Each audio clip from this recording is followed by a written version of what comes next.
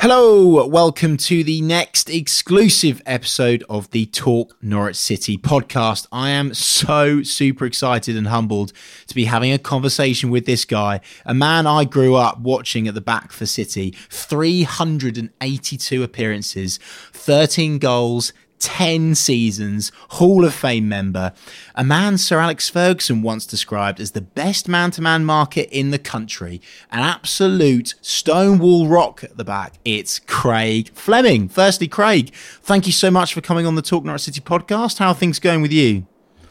Yeah, very good, thanks. You'll have to excuse me, I'm just travelling back from an under-23s game. I've just watched our under-23s play, so I'm in the car, so hopefully you can hear me okay. We can hear you loud and clear, Craig, and yeah. Did they win? They didn't, no. Okay, we won't talk about that. They came second. I like that. Craig, if you don't mind, let's take you right back to the beginning, a few years, if you don't mind me saying. You moved from Oldham to Norwich, 1997. £600,000, by the way. That's a lot of money back then, isn't it? Talk us through your emotions at that time. It came totally out of the blue, to be honest with you. I remember getting a call. I was out of contract at Oldham. I let my contract run out, but it was in the days. It was pre-Bosman, so it was the old tribunal used to set the fee. Wow, blimey! So I got a call and totally out of the blue from my agent for the PFA, to be at the time, to be honest with you, and he said that Norwich were interested, and straight away I was like, so I'd always quite liked playing there, and it's obviously a big club, so it got done that summer. God, brilliant! And when you walked through the Colney gates at the time, were you nervous? Were you like, can I do this? Am I ready for it?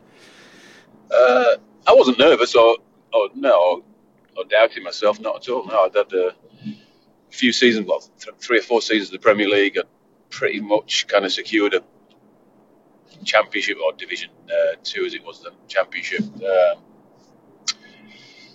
I knew I could handle that level, so no, I wasn't nervous at all. I was excited. It was a big club. They'd just built the training ground, so Colney was brand new at the time, and it was pretty much one of the best in the country. So I was just excited, to be honest with you. Oh, love to hear that, Craig. And let's get straight into the meaty stuff now, which is how I best remember you, which is your partnership with Big Malky Mackay at the back. Because for me, honestly, hand on heart, since then, I haven't seen such a solid partnership for Norwich. What made it work? What made it click? Why were you two just so good at the back together?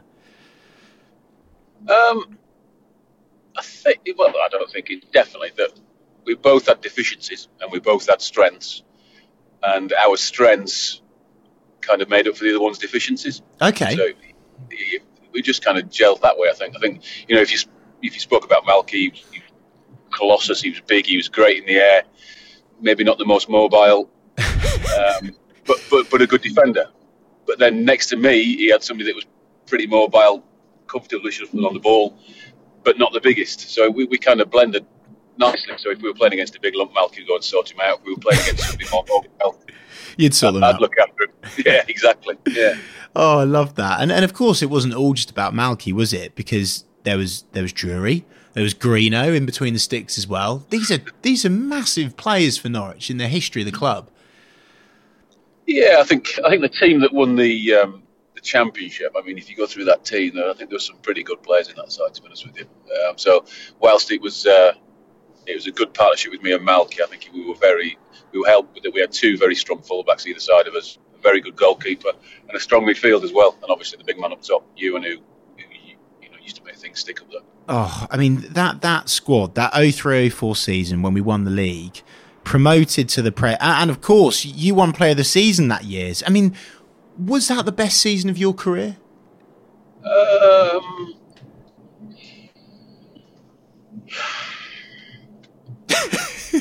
That is a tough question, mate. You got me there. There you go. I had a couple of years at Oldham where I was in the Premier League, got through to the semi-final in the FA Cup against Man United at Wembley, 10 seconds away from being in the cup final.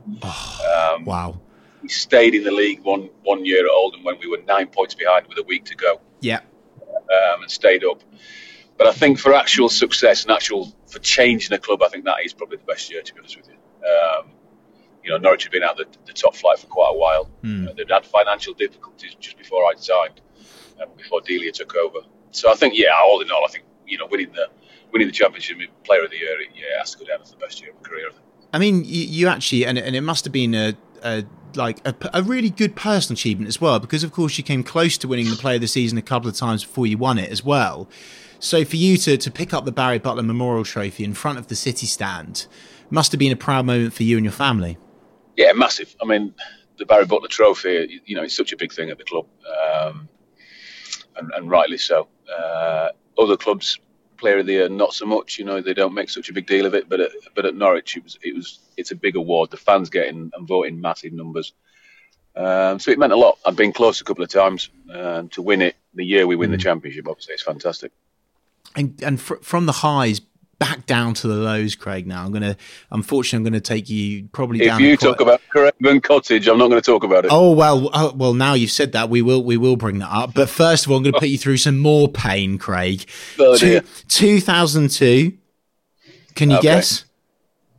Oh, Millennium Stadium. It's another one. I've got this great memory that kind of lets things go that weren't so great. Playoff final, 2002. Oh, the old Ewan Roberts teeth out penalty shootout. I mean, that must have hurt you beyond belief, Craig. Yeah, I mean, I remember the biggest memory of that day is, apart from obviously the build-up and the stadium being so fantastic, was both me and you had been really upset after the game, because I think we both thought that was it, really. We were both in our 30s. We really thought we were going to do it. We were on such a good roll. And I honestly thought that was it. We were done. I thought that we'd never get another chance to go back up to the top flight. Wow, blimey. And at that moment, as you said, you thought, that's it, we're done, career over? Not necessarily career over, top flight, chance of career over. I thought that I'd got to an age where it was now or never. I thought, I could kind of sense that there was a young guns coming up and coming through, and it might be a change of the guard type scenario. So yeah, it was a pretty poor day, to be honest with you. Right, let's quickly get it back on a positive note then before we speak to you about Craven Cottage.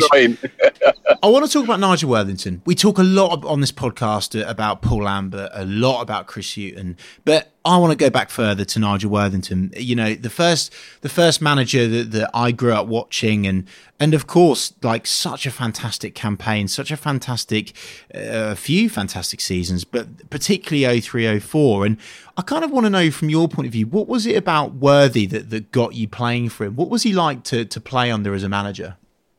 I think at his best, Nigel was very simple, very uncomplicated, and I mean that as a positive. He was very organised.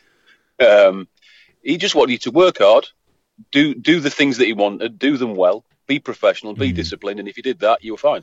If you didn't, you were in trouble, and you knew that you were out the door. So he was, when I say simple, I don't mean it in a negative. I mean it was very simple, the way he wanted us to play. Yeah, he was very simple of the things he wanted you in the dressing room to do and out of the dressing room.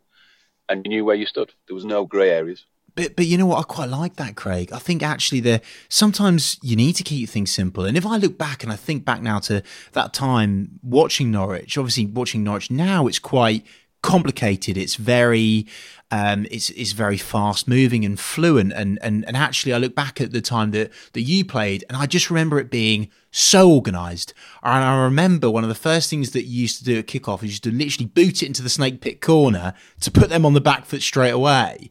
Nigel Worthington kept it simple, didn't he? Yeah, I mean, he had a clear way that he wanted to play. I think a good thing that he did was he got the dressing room sorted. There was no bad guys in the dressing room. He got a squad together of real good guys, real strong characters, real good guys. We knew what he wanted, and we went out and delivered it for him. Speaking of good guys, Craig, Ewan, Greeno, Hucks, if you had to pinpoint the man of that 03-04 season, who would it be? Who was the man for you?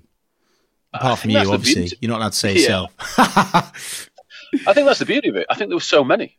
I think that was the beauty of it, and that's why we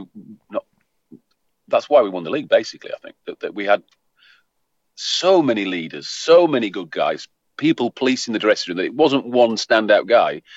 They were everywhere. Even people that weren't playing. I think of people like Paul Crichton. I think Phil Mulrine, Paul McVeigh, Gary Holt. They literally everywhere. So even if one did step out a little bit, there'd be 4 or 5 right down his throat. So I was going to actually force you to give me a player, but that was such a lovely answer. I'm gonna let you off, Craig. I mean, listen, if I was going to give you one player in terms of football, yeah, and I mean it's such an obvious answer. To win the league, you have to be organised. You have to be disciplined. You have to have real good, solid pros. We had those in abundance. But then you need a little bit of magic dust, and obviously Hooks was the magic dust, wasn't he? I mean, you had people like me, Ewan, Malky, Eddie, Adam Drury, Phil Mulrine, Gary Holt, all these characters that were strong and decent and good guys, and then you added that little bit to it, and you transformed it into a title-winning team. I could not agree more, because you need that solid foundation, but of course that magicness, that unpredictability, and that's what I just remember Hucks getting people off their feet, and I know that's quite cliche in football, but he really was one of those players. And what was it like being behind the scenes with Hucks? Because there's a lot of talk about, for example, he didn't have breakfast and things like that. But what was it that gave him the edge over his peers? His pace was incredible, to be honest with you. His pace was, he could take the team from the edge of our box to the edge of their box in like a heartbeat. And that scares people. You know what I mean? If you've got that kind of pace coming up, it scares people. It stretches defences, stretches midfields, and then gave the space to play for other people. And as well as his pace, he could play. You know what I mean? I think it's probably underestimated a little bit, but a lot of pacey players sometimes aren't the brightest and rely too much on the pace, but he had a good football brain and he could play as well. And someone else that I vividly remember from that season is Robert Green. Let's have a word on Robert Green, because I remember his throw was ridiculous. He would literally launch it from his box easily into the opposition's half. I mean, for you as a defender, obviously, there's always the saying of the goal is literally the last line of defence, which is true, but it must have given you so much confidence that even if you messed up, which didn't happen, of course, but even if you did mess up, you had every faith that Greeno was going to pull off a blinder. Yeah, he was top class. I mean, he was top class. He was a young kid coming in. Straight away, you knew he was decent. I mean, he went on to play for England, obviously.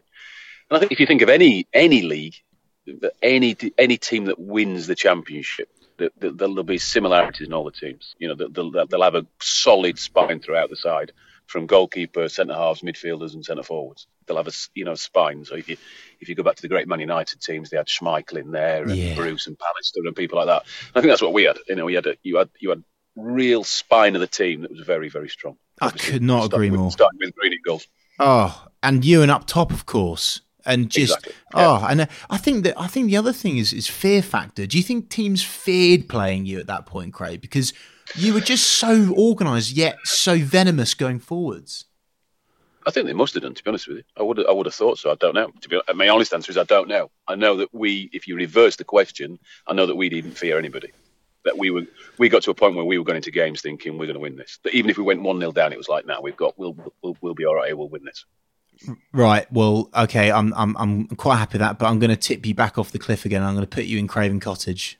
You brought it up, not me, Craig. Craven Cottage. I'm still a bit angry. I remember actually literally crying genuine tears that day. If you should rate your anger as a number, if you times it by 100, you're probably getting somewhere near where I am or was. Oh, really? I mean, what? Seriously, Craig, we've got to flesh this out. What the hell went wrong? We needed a draw. We only needed a draw. I know. It was horrific. I'm not going to lie. It was terrible. I think the spirit that we had that won the league and the togetherness and everybody pulling in the right direction, we didn't have, to be honest with you. If I'm being brutally honest with you, I didn't think we had it. Wow. Why? Was it new players that came in? I mean, I don't think we had bad lads or bad. I think we had such a special togetherness, and we'd been together a little while and added to it, and everybody pulling in the same direction. I don't feel we had it. And hey, that's a rare occurrence that you get that, because there aren't many teams that win championships. Whatever league, there's only one per. It's the obvious answer, but there's only one team per season that gets to win the championship. Yeah. So there's not many. And I played for 20 odd years, and I probably encountered that togetherness only a couple of times, like total togetherness. We didn't have it. We just did. I didn't think we had it. I think we had people pulling in slightly different directions for maybe their own benefit. The game itself, obviously, we went chasing it. I mean, I think that at one point we had me and Shax at the back, so we were playing a back two because we knew we had to get something out of the game. So it wasn't great. Once we went to 3, we went chasing it, and we could have shut out that game 3-0, and it being. But Nigel went for it. He knew that we had to win, so we ended up playing 2 at the back and God knows how many up front, and it was just it was. Tell me about it. In fact, let's quickly move on. Let's get out of Craven Cottage. Let's go back up again. I promise you, this is the last part of the roller coaster. If I could give you a time machine, a big yellow and green time machine now, and put you back to a particular moment in yellow and green, on or off the pitch, what would it be and why? There'll be 2. Okay. You're allowed to. 2? You can have 3. You can have 4. I've got 2. It would be most definitely the season we won the league. Yeah. Because I think that was just incredible. But what moment, Craig? The whole lot of it was just brilliant. I'm not going to lie. Going into games and thinking, cool, we're going to win today. And then actually doing it. And keep doing it and keep doing it and keep doing it. The spirit amongst the boys on and off the pitch was incredible. Yeah. The celebration when we did it, I've never seen scenes like that ever in my life. So many people came out in the city. The open top bus. Oh, my words. Incredible. How many drinks were consumed that night? Literally, I'm not joking now. The hair is standing up a little bit. I haven't got any hair on my head, as you know. But the little hair that I've got somewhere is standing on. It was incredible. It was unbelievable. And then if I could have a second one. Yeah, go on.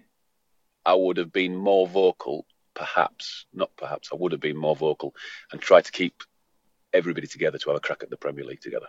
Oh. Still gone out and got stuff, still gone out and got people. And hindsight's fantastic. Hindsight's brilliant. But I think if I could have gone back and really tried to influence keeping you and keeping everybody together, but still getting Dean Ashton in at the start of the season, not that would be if you could go back in time.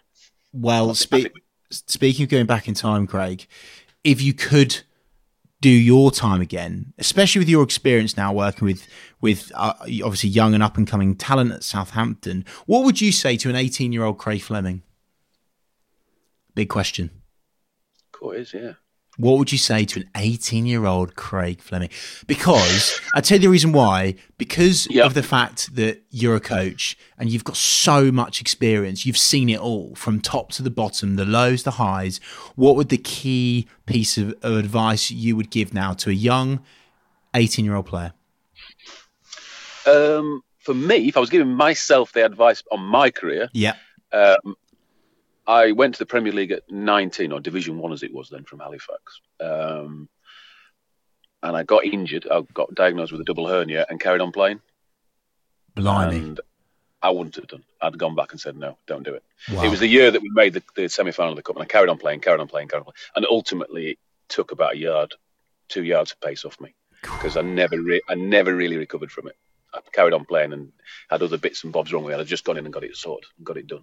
You wouldn't have known that, by the way. 10 seasons later, Hall of Fame member. I mean, it's ridiculous. I mean, it's unbelievable. As a kid, I could seriously shift. I could seriously see. I had top pace that would have probably given me a top chance of playing Premier League football for a lot longer than I did. Well, we're pleased we had you at Norwich anyway. What was your time like at Lowestoft, and how has that developed you as a coach? Massively. It was very, very good. I enjoyed it immensely. We had three promotions. Great bunch of people. Really, really great bunch of people all together. Fantastic lads there. So that aside, on a coaching point of view, it was brilliant, because it was proper cold-faced coaching. You'd turn up for a session. I think I'd have a set amount of numbers. I'd think about the session I was going to put on, and then all of a sudden 2 can't make it because they've had to work late. Maybe one's got caught on the M25 and can't get up from London.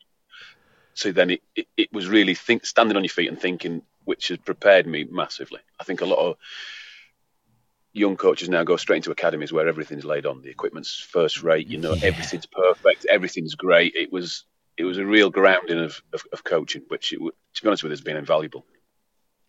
I mean, and of course now you're at the top of the tree. I'm right in saying first team assistant coach at Southampton, and how has that been working with Ralph and co?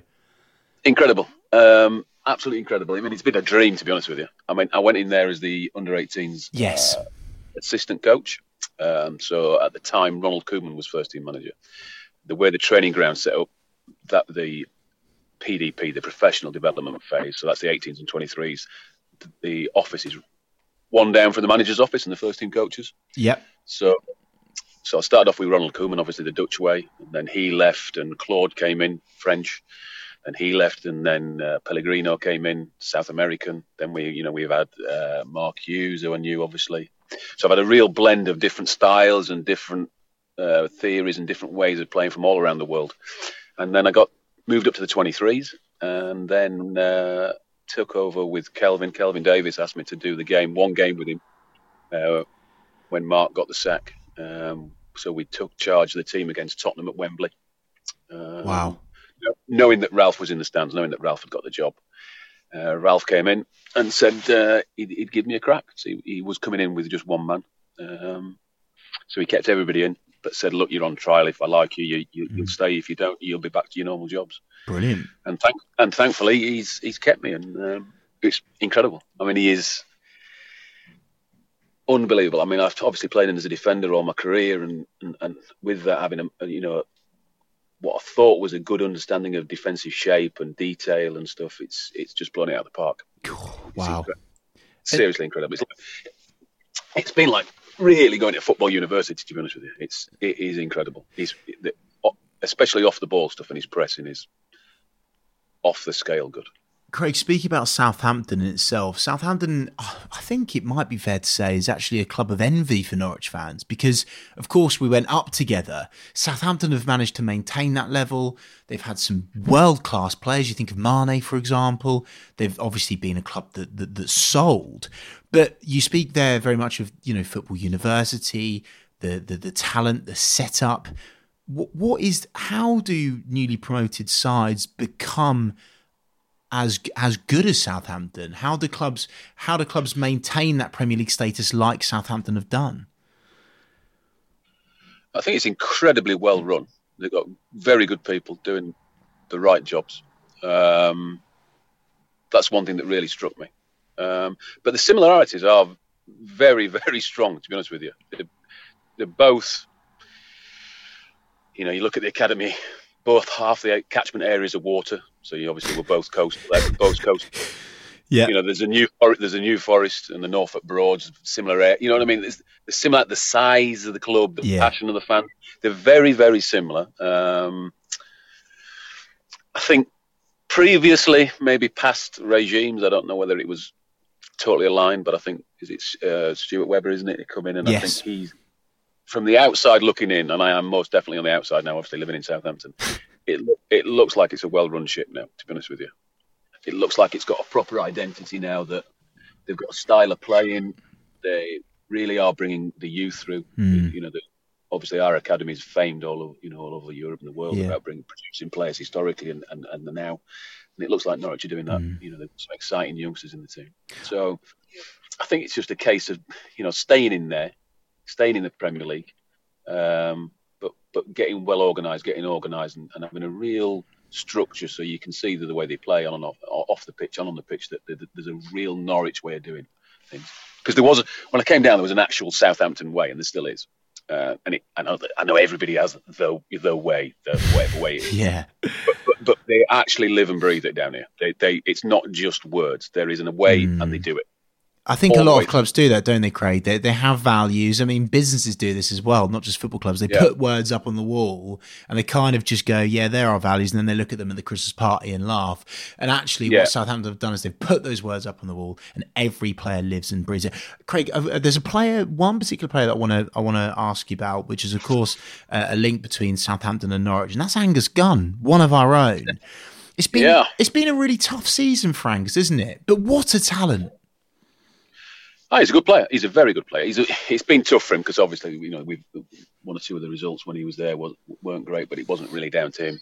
And goalkeeping's, there's just one of them. So, it's so difficult. I mean, it's a horrible position to play in when it comes to that, if you're a centre back, there's two of you. There's a chance of a suspension. There's a chances of injury. For outfield players, that's the kind of reality. For goalkeepers, through no fault of your own, sometimes you can be out of the team and not get sniffed for a season or two. It's so. But he is a talent. He's still very young, and I'm sure he'll go on and have a really good career. And speaking of talent, Nathan Redmond as well, another link between Southampton and Norwich. I mean, just an electric player to watch and enjoy. Yeah, very good. When I came to the club, he was an exciting talent, very good player. And I think that since his time with Ralph, he's matured and he's become a top player for me. I think it's pretty similar kind of thing to Sterling at Man City in the early days of Pep, when Sterling was very exciting, but a bit erratic and end product maybe not. Yeah. But Nate's like that now. I think Nate, you look at Nate now and I see unfortunately he's injured at the moment, but prior to his injury, I thought he was playing fantastic. Craig, what have you made of Norwich back in the Premier League this season? Because it's been a tough whole season for us Canaries. But what have you made from your point of view, and especially with your coaching hat on, what have you made of Norwich tactically this season?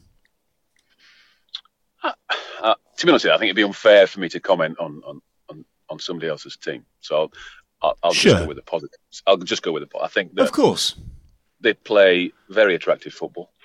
At the best, they're very, very dangerous on the ball, as they showed against Man City and other teams. That once, if you get them flowing, they're a difficult team to play against on the ball. I think the main thing that I really like is the fact that they've just gone out and you've gone, you know what, we're giving the kids a go. Love that. There's some exciting and their own. Do you know what I mean? Their academy. They're academy kids that have come through, which is, I think, for anybody, that's the dream ticket. When you see kids coming through your academy and then playing in the Premier League and actually doing really well, I think that's the thing that's stand out for the season. I think you've nailed it there, Craig. And it's only really been the recent years that Norwich have, in my opinion, given the young players a fair crack of the whip, and quite often, I think actually, people talk about throwing the kids in. Actually, you know what? I think a lot of the kids or the young guys are actually got ability and an abundance. And actually, they're bursting at the seams, ready to go on, ready to perform. I think this is kind of like a myth of putting the kids in. I think you're right. And even if you look at a player like Todd Cantwell, for example, this season, he's been absolutely brilliant for Norwich. And I'm so pleased that you've highlighted that, because I think it's a key element of the way that Norwich play. I think it takes bravery. That's the thing. It takes bravery. Yeah. Because the safe option is to go with the tried and trusted. Yeah. We know he'll do a job, but I think it takes bravery from the manager or the coach and the guys above, that sit in the boardroom to go, you know what, do it. We'll back you. Because you never know. You never know unless you play them, do you? Unless you actually give them a go and throw them in. You never know. And to be fair, they've done it, and I think they've got some exciting talent there. Some real exciting talent. I'm so pleased that someone of your history and your career has said that. It means a lot, and I know that the Norwich players and fans will like to hear that. Craig, obviously thousands of Norwich fans listening right now. Have you got a message for them at all?